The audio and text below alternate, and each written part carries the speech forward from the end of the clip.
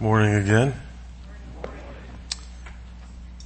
On October 31st, 1517, Martin Luther began the Protestant Reformation by nailing his 95 Theses to the door of All Saints Catholic Church in Wittenberg, Germany.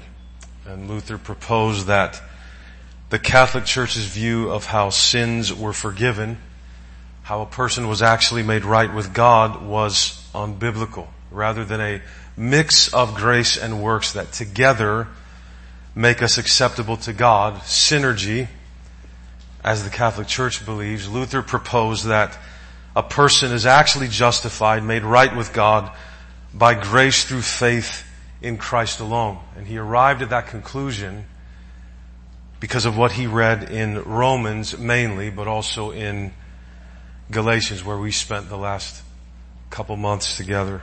And allegedly, this is what it is meant to be Protestant for over 500 years. I don't know that we really believe that. It's not an accusation against any of you personally, right? It's a statement of concern that has built over the years by listening to preachers and Christians talk about their faith, listening to so much of what is written, preached in our country, listening to people talk about where they find their identity and their confidence, and listening to people talk about what they believe Jesus accomplished on the cross or didn't accomplish on the cross, and then just fighting through these things in my own heart and questioning and examining myself as I watched so many that I looked up to for so long drift from grace into salvation by works. And even though most of us would agree as a principle that we're made right with God by grace alone, we talk as though our works are actually how we know that we have been made right with God. That's where we look for assurance. We look to ourselves. And while he was very weird, Martin Luther was really weird, and there are many things about what he believed that I would certainly take issue with. The church needs more Luthers because the church needs more Pauls. We always have. We always will. And the conviction in my heart that pushed me to preach through Galatians for us is that this issue, justification, will always be the most crucial battle the church fights, because it's a fight for what the gospel actually is. And the pagan, horribly pagan, polytheistic, immoral Roman Empire was never the greatest concern of the apostles.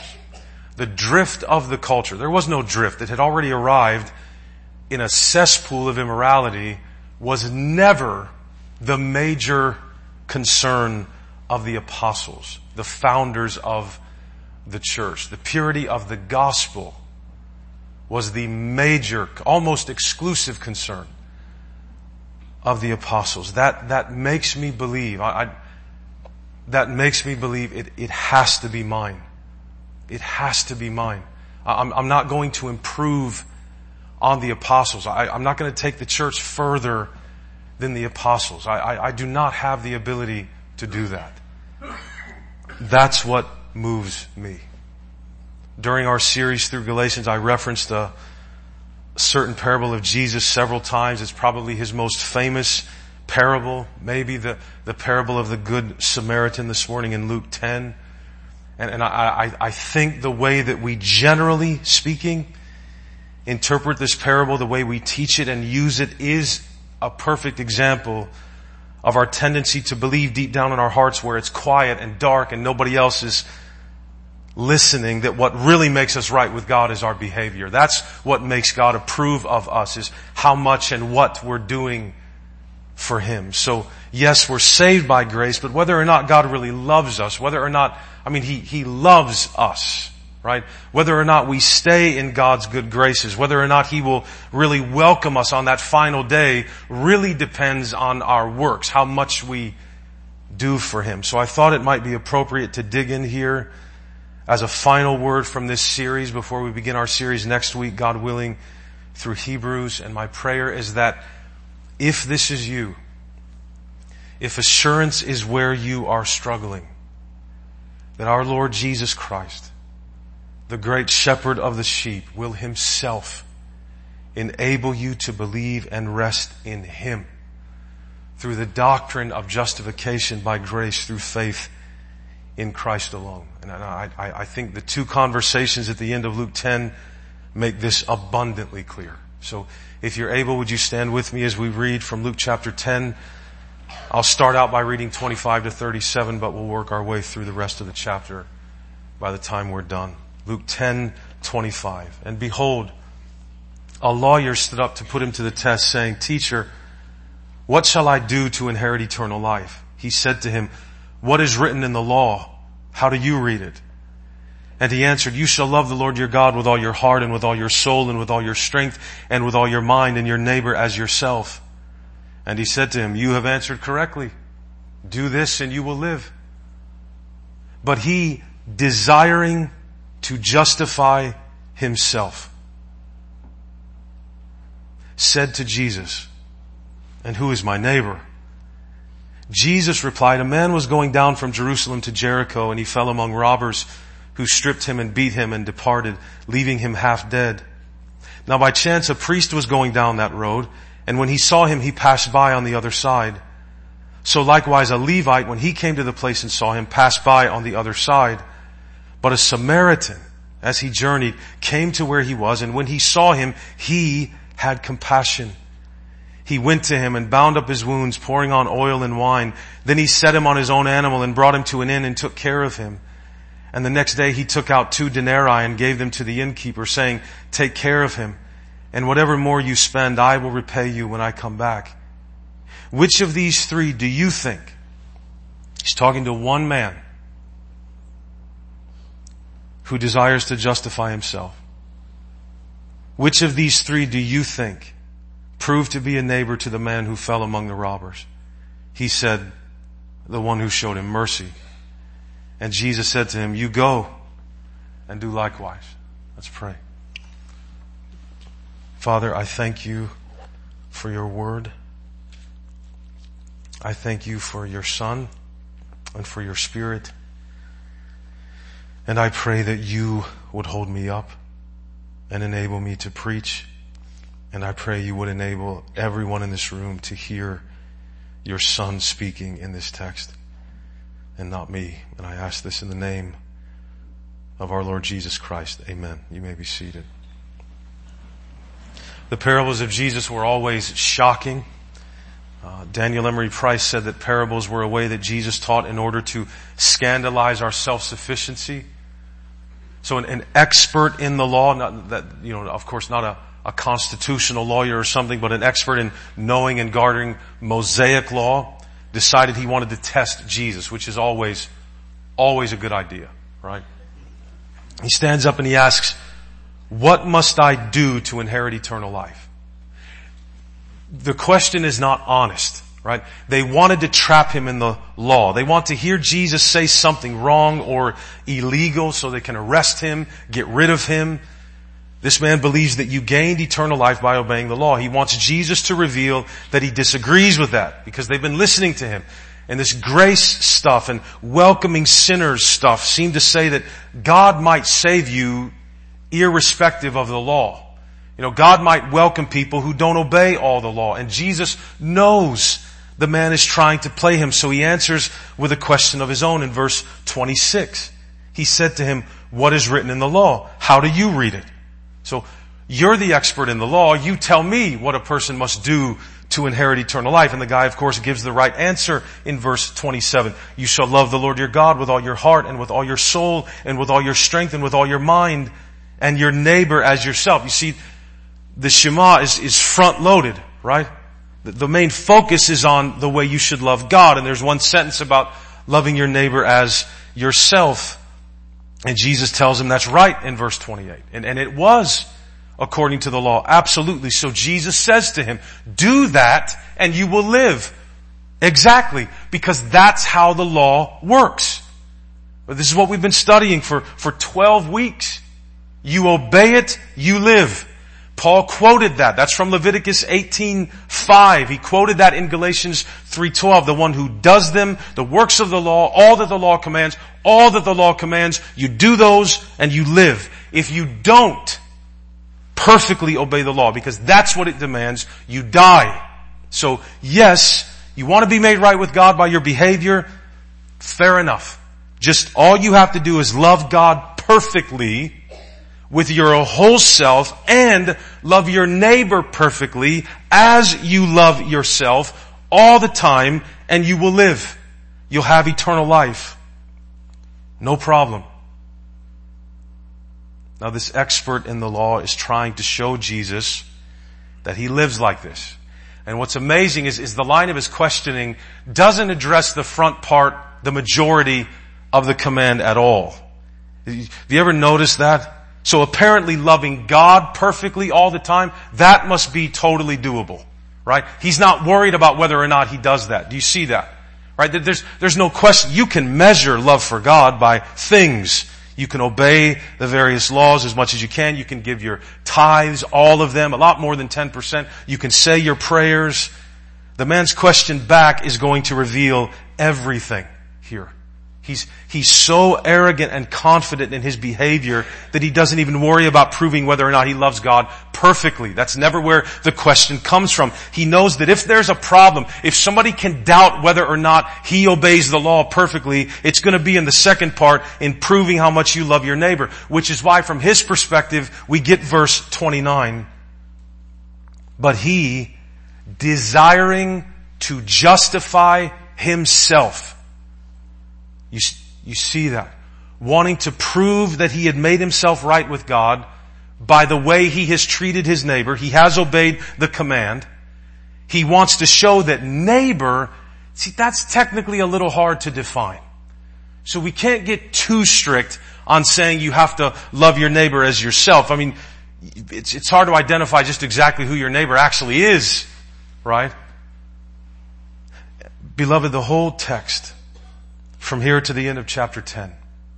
From here to the end of chapter 10, which is why Luke structures it this way when he wrote it, is Jesus' very specific response. Very specific response to this man's desire to justify himself by his works.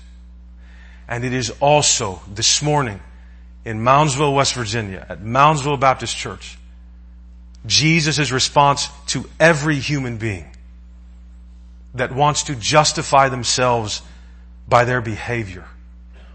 To get justification before Almighty God by living well enough. That's the point here. It has always been the point here.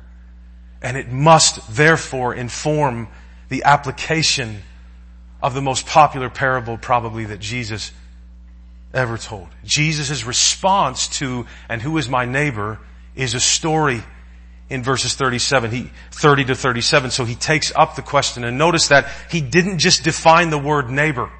That would have been very easy to do. He didn't do that. So that's not what is at issue here. Remember, Jesus is having a conversation with what's in the heart of other people, not just what they're saying.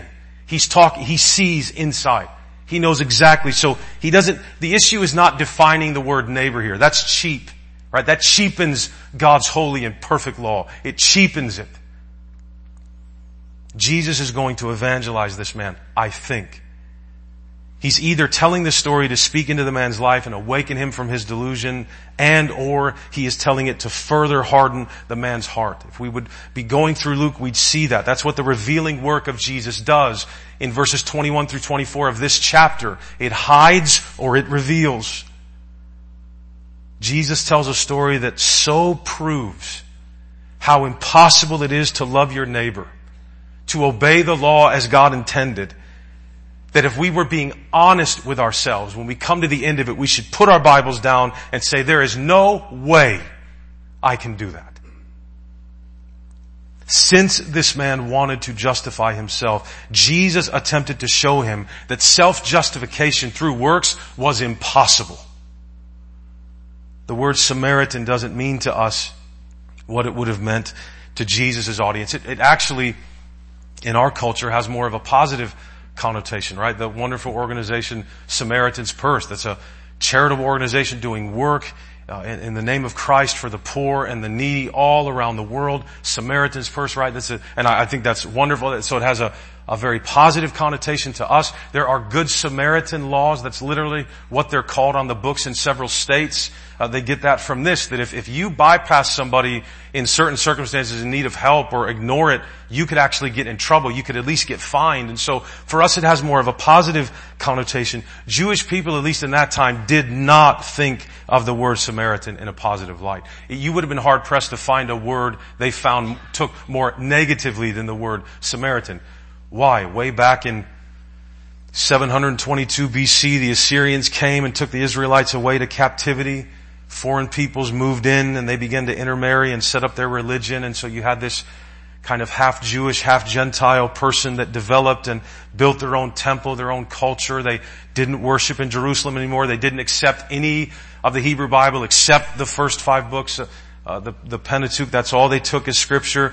Those were Samaritans to Jewish people. They were the worst of the worst. I'm not embellishing here. They were absolute garbage to them, to put it lightly. So Jesus saying Samaritan in Israel would have had the same reaction as Jesus saying member of ISIS today. I'm trying to think of in America right now. You would think Jesus would say, though, in his story that it was a Jewish person who helped a Samaritan, but he doesn't do that. He has the Jewish people in the story, the ones that are Jews, unloving and victimized in the story. And the Samaritan is the one who actually does what the law says. Right? Why would Jesus do that? So that Israel would know they had not obeyed the law well enough to get God to accept them. And they are in desperate need of a Savior. And the only one able to do it is the one they absolutely despise and reject.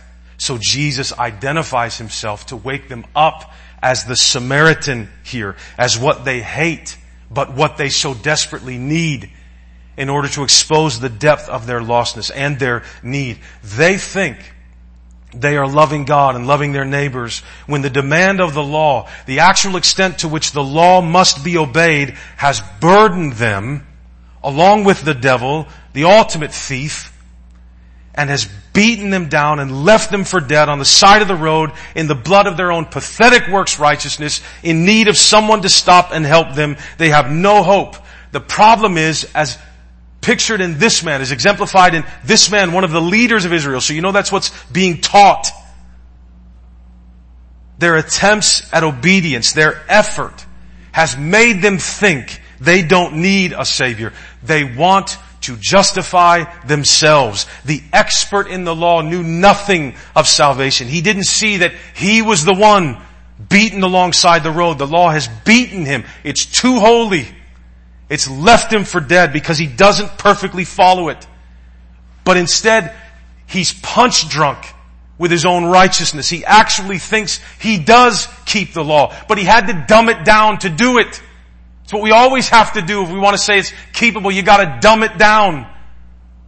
I mean, who's my neighbor, really? I mean, I can't help everybody. Right, you're not Jesus. Neither am I. So Jesus says to him, which one of these 3 men was actually what God intended when he commanded you to love your neighbor as yourself? That's what Jesus is asking. Right? Remember the question here.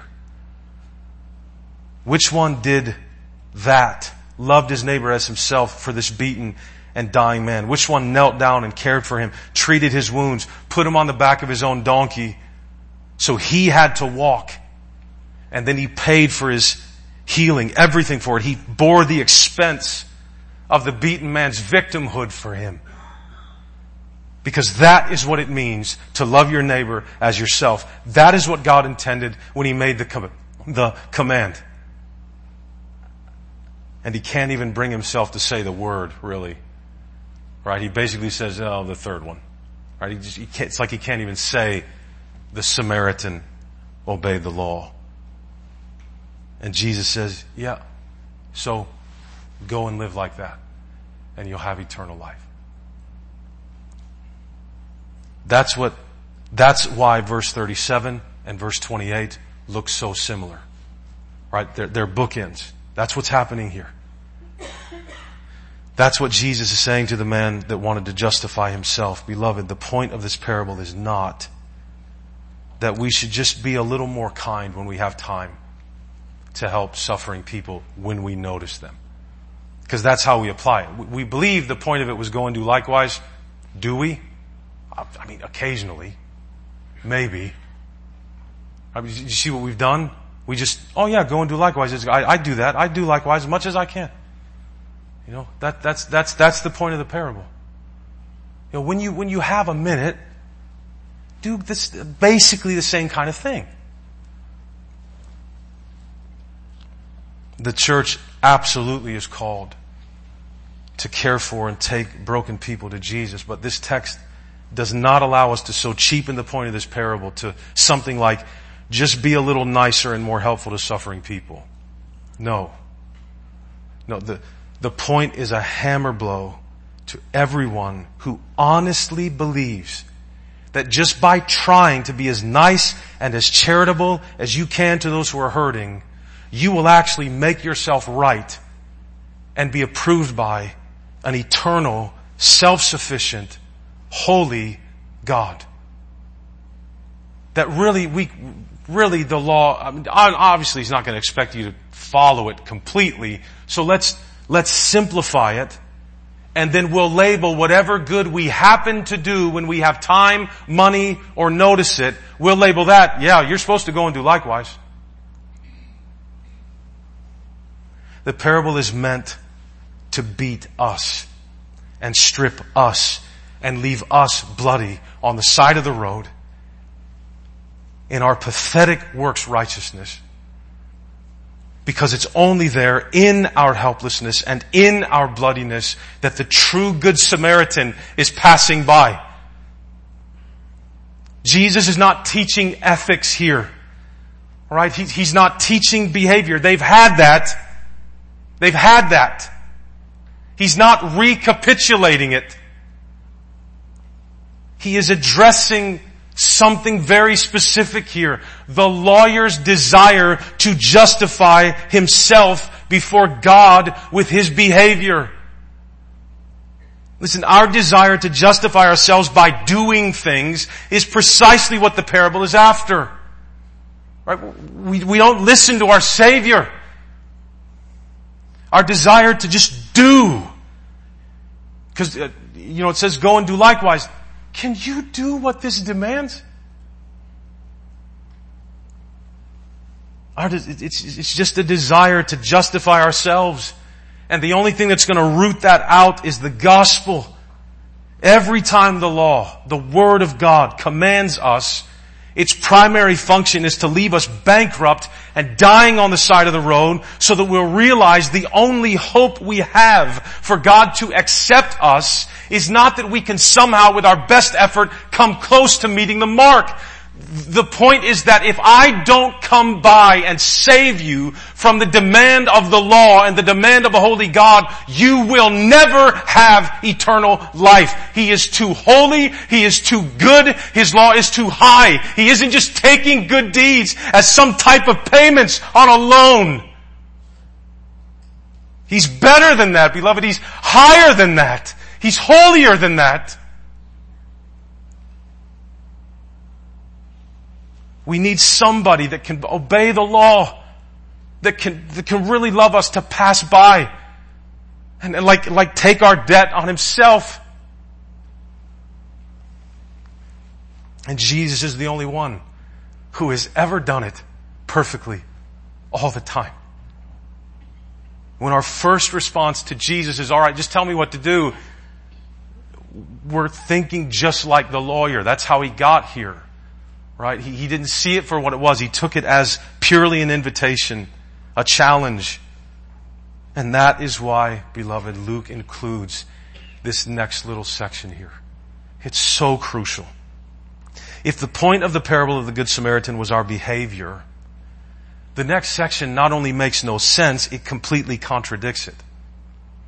The whole point of the next section is to keep us from making the parable of the Good Samaritan about our need to make sure when we can, we do charity work. Social justice is not the point here. Justification is the point here. Let me read 38 to 42. Now, you see how it picks up? No break. Now, as they went on their way, Jesus entered a village, and a woman named Martha welcomed him into her house. And she had a sister called Mary who sat at the Lord's feet and listened to his teaching. But Martha was distracted with much serving. And she went up to him and said, because of course she would, Lord, do you not care that my sister has left me to serve alone? Tell her then to help me. But the Lord answered her, Martha, Martha, you are anxious and troubled about many things, but one thing is necessary. Really? Really? Just one thing? Yeah. Yeah. Mary has chosen the good portion, which will not be taken away from her. What was Martha distracted from in verse 40? We know what she was distracted by, right? Her much serving. But what was that distracting? What was her serving distracting her from? Listening to Jesus. This is not a throwaway moment here. Jesus is gently rebuking Martha. Right? You always know when human beings just are not aware when Jesus is in their presence, because they'll actually walk up to him and gripe. Like this is the Son of God. Excuse me, come here. Hey, my sister, did you see her? Right? Did you see her over there not doing? I'm doing, she's not doing. Do you love me? Do you love her? I don't know. Right? Right? This is the Son of God. Right? Unbelievable. What is she doing? What is she doing? She's trying to show the Lord how much she loves Him through serving. Doing. She is attempting to justify herself through her service, through work. How do we know that? Because she isn't happy and contented and joyful and free because she's serving. She's mad that her service, me, Martha, is not being noticed, not being complimented, not being assisted. When we find our identity in serving Jesus instead of knowing Jesus, we will always feel rushed and pressured and guilty and behind and lacking, under pressure. It makes no sense if the yoke is easy and the burden is light. It makes no sense. Jesus is not complimenting her service. Doesn't He notice what she's doing for Him? Martha is upset because Mary is not helping her with her much serving. Because people that won't rest at the feet of Jesus can't let anybody else rest at the feet of Jesus. More. Do. And you too.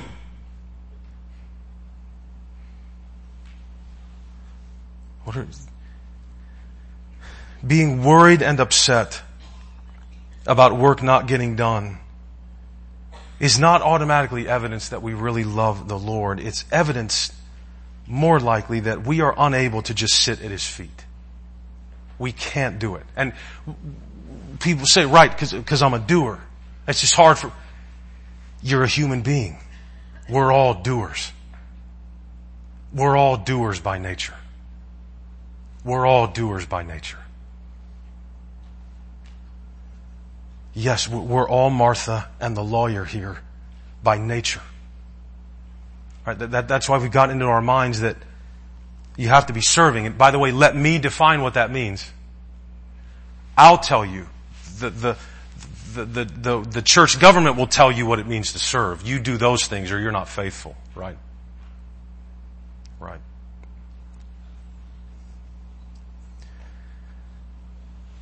the work of the church being fruitful by God's standards doesn't depend on our working and serving and ideas and intuition. It depends on how much time we spend at the feet of Jesus. Of course that's counterintuitive. Of course it is. You say, well, really, you have to be serving. Yeah, when Martha's run the place, yeah, everybody better shape up. Because it looks like Jesus is saying here that Mary has chosen the thing that actually shows she loves Jesus. While Martha was missing Jesus in the name of serving Jesus.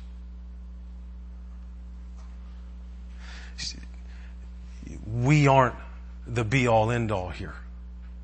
Just because when Jesus walked into her house, she felt obligated to do for him does not mean that's what honors him. And it doesn't obligate him to recognize it. Do we see everything that's at play here? No, I just want to do this for you. I'm not asking you to do that for me.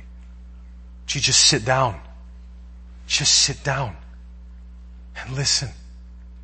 Jesus is in the room. Think about what Luke is doing here. Why did he place this scene right after this parable? Because what is the immediate, normal response to the parable of the Good Samaritan? Jesus said, go and do likewise. So we have to get out there and be good Samaritans of the world, get busy, let's get serving. Do you see how that turns the whole point of the text on its head? Just rips it out of its context, out of its place. This text is about justification. This text is not about good deeds. This text is about justification. We were meant to walk away from the parable of the Good Samaritan thinking, how can I be justified then? If that's how I gain eternal life, how am I going to be justified? I don't love God perfectly. And I certainly don't love my neighbor as much as I love myself. That's why I can't stand most of my neighbors. So what am I going to do? I don't know my new neighbors yet. There's not a comment on my new neighbors in Glendale. If any of you hear this online or you know people, I'm not talking about you. It's a metaphor.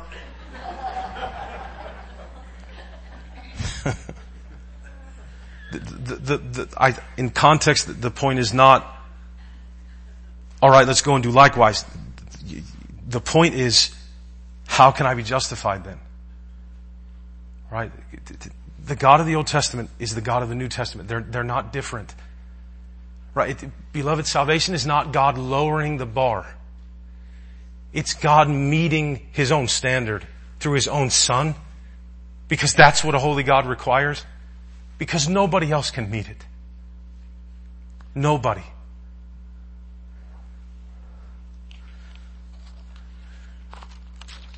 Going and doing likewise is not necessary to be justified. One thing is necessary to be justified, to be made right with God. And what is it? To listen to and believe what Jesus is saying. That's verse 39. Luke wasn't thinking when he got to the verse 37, well, man, I have all these notes here. What do I do with all these leftover paragraphs about the life of Jesus that I've written? I guess I'll put the one about Mary and Martha, I'll put it here and I'll lengthen chapter 10 a little bit. No. There's a reason it's here. There's a reason it's here. The occasional good deed for suffering people, when we happen to notice, is not the point of this parable. That's how the lawyer defined loving his neighbor. Right? Just, I as nice as I can be, but I mean, who is my neighbor? In other words, he realizes, you can't love everybody like that. Instead of that making him go, so you have to save me, it makes him go, well, so I'll just dumb it down a little bit. I'll just love a few people the best that I can. And God, He appreciates my best. And no, baloney. No, He doesn't. No, He doesn't. My goodness. The expert in the law didn't take the law seriously enough. The kind of love for neighbor that God required is what the Samaritan does in this story. Experts in the law seldom do take the law seriously enough because they're out there teaching you can obey it if you try hard enough. Do we see what's happening here? Beloved, if we focus on the work of the kingdom, we'll start to define what is worth our time because we realize there's so much to do. And we'll become like this lawyer and Martha, justified in ourselves because really we've done the best that we can. Why don't we realize that it is only at the feet of Jesus that we're going to ever be able to do what He sends us out to do? It's not that nothing needs to get done. Beloved, we would balk, to say the least, if we saw the actual list of what needs to be done. There are still, in our world in this moment, there are still over 6,000 unreached people groups with the gospel. They've never heard the name of Jesus. They have no idea He exists. This doesn't count the amount. There are actually unreached people groups in our own country. If you define them that way, they're out there. Like, did you know at one time inner city Cleveland, I don't know if it still is or not, was marked as an unreached people group? That's how little witness for Jesus there was in inner city Cleveland. It's 4 hours away. I mean, there's too much work. And we're all just dumbing it down like if I occasionally do a good deed, God will accept me. Oh, beloved, there's a ton of work to get done. The point is not that there's nothing to get done. The point is that if we think we're going to justify ourselves with it, have you noticed why are there that many unreached people groups? Because we think we can justify ourselves by our works, so we just focus on ourselves and our own little greenhouses, our own little way of life, our own little names. We forget the world is out there because we're minding our own business. It hasn't worked saying to people, you better go and do likewise. It hasn't worked. Nobody's going and doing likewise. Jesus went and did likewise. Jesus did it. So who else's feet would I want to sit under if there's still work to be done? If I can't justify myself by my own works, whose feet do I want to sit at but His?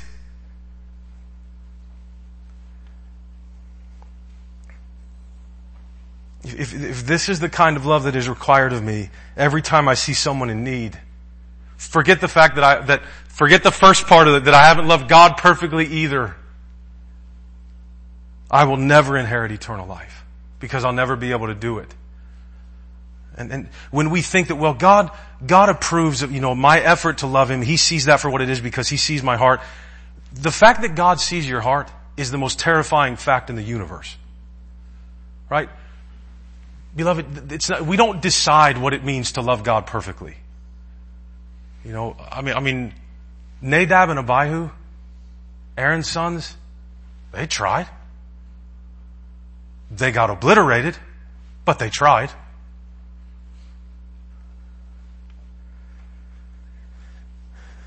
Martha exemplifies the one who walks away from the Good Samaritan, completely missing the point of what Jesus was teaching. We can't go and do likewise. Not to that extent. Not as much as it is required. We've never loved anyone to the extent that the law requires. We only love ourselves that much. That's why the law uses the self amazingly as the referent for how I want you to love your neighbor. If you just loved your neighbor as much as you loved yourself, the world would be a very happy place. Beloved, feel this morning the weight of the law. Feel it. We have to love everyone like this. Who is our neighbor? Everyone. Everyone. I've never loved God enough and I've never loved my neighbor enough to inherit eternal life. So I can work and volunteer and serve until I'm blue in the face. If that's my goal, all it will do is make me self-righteous about the fact that I'm serving like Martha and mad at everybody else for not being as committed as I am like Martha. When Mary, the one that was content at the feet of Jesus, had chosen the portion that will not be taken away from her. What is Jesus saying to Martha at the end of verse 42? But one thing is necessary. Mary has chosen the good portion which will not be taken away from her. If you try to justify yourself by your service, Martha, you're going to lose everything. It's no accident that we have on the lips of the true Good Samaritan himself here, after what he has just said, you go and do likewise. Now what is he saying? It's not an accident. One thing is necessary. For what in context? Justification. In verse 37, the knife goes in. We need a Savior. And in verses 38 to 42, we're given one. In these two conversations, we discover that Jesus alone makes us right with God by His saving work as the Good Samaritan and by His sustaining word as Mary's portion. He's everything for us or He's nothing for us. The parable isn't there to make us feel guilty about not giving money to poor people or caring for those who are suffering. No, it's designed to make us feel guilty for not loving God or our neighbors perfectly and still thinking we can justify ourselves before God with our works. So that we will run to the one, clamor to get to His feet, who alone can provide forgiveness for those sins in order that we might actually inherit eternal life. And I guarantee you the poor and the needy will be served at the same time. We need more Marys and less Marthas, right? I don't want you to be busy. I don't want you, for what it's worth, I don't want you distracted by serving. Don't define yourself by your many tasks. Just sit down at the feet of Jesus. I have no doubt that the work God wants to get done will get done when that's where we stay. And listen, if just wanting to sit down at the feet of Jesus needed a warning, if it needed some kind of nuance to make sure we didn't take advantage of it, where is it? Jesus didn't nuance. Right? Because what was on the line was life and death. Every time He spoke. All He does here is dignify Mary for just sitting there and not working because He is in the room. So my opinion is that a lack of the church being the church doesn't really come from a lack of ideas about knowledge or about application. I think it comes from not believing that Jesus is who justifies us. Right? I mean, just because a church might be big or busy does not mean that church is resting in the gospel. It could mean the exact opposite. Doesn't mean it does, but it could. It's very hard for lifelong religious people, like most, at least for a long time, Americans, hard-working people, to see their need for someone else's righteousness to be the thing that makes them right with God. That's why we're so neurotic. When we're like that, we don't think it's heart work that needs to be done. We think we lack the right instructions. If you give me the right instructions, I'll be able to follow Jesus well. No. If you sit at His feet, you'll be able to follow Jesus well.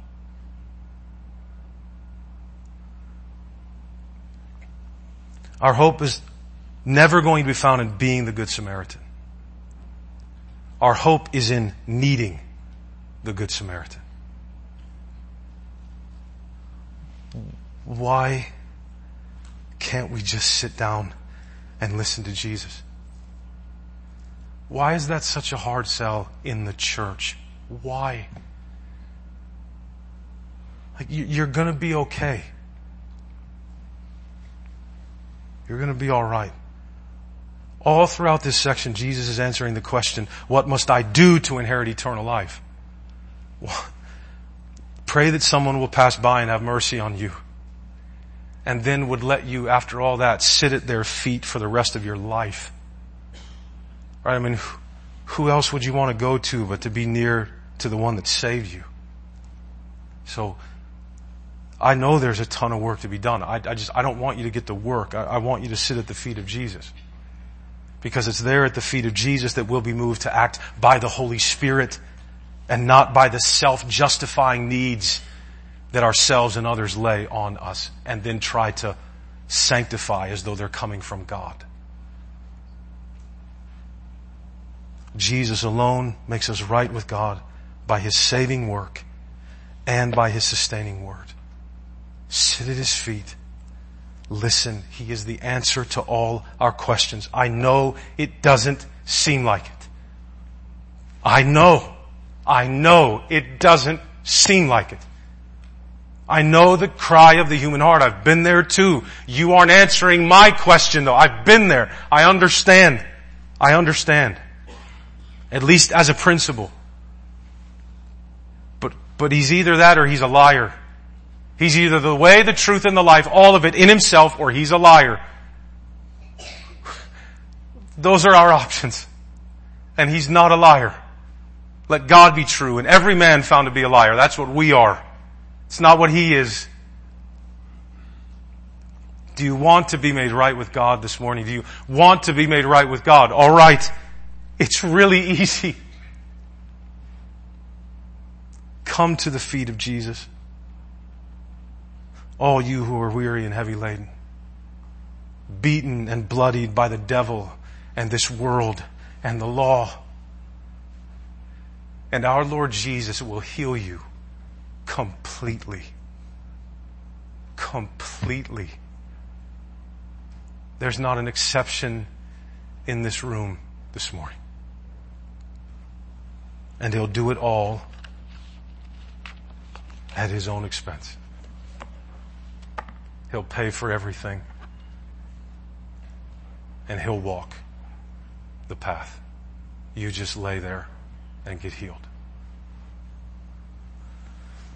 I'm going to pray for us. I'll be down front if anyone needs to come and pray for any reason as we sing.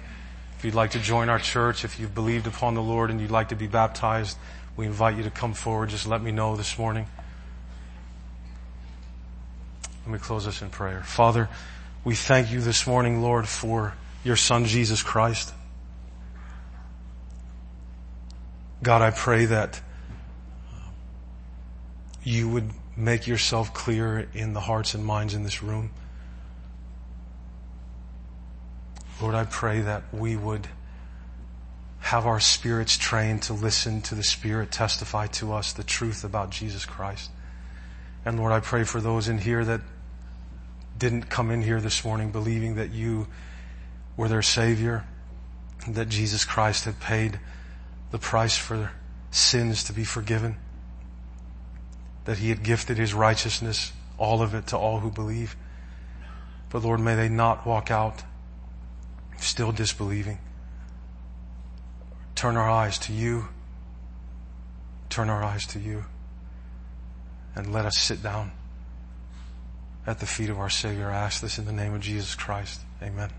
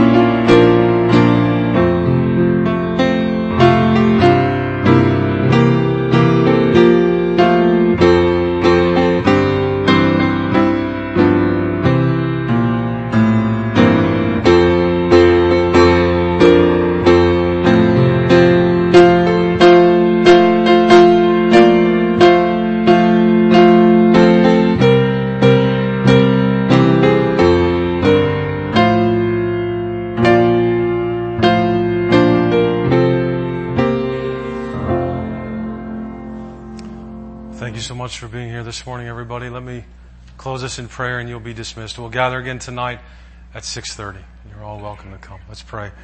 Father, we thank you so much for your word and for your truth. We praise you for your Son, Jesus Christ. Father, you are perfect and holy. There's no one like you. There's no one beside you. And you sent your Son to save us. Father, we ask and pray these things and thank you for them in the name of our Lord Jesus Christ. Please watch over everyone here. pray in His name. Amen. Amen.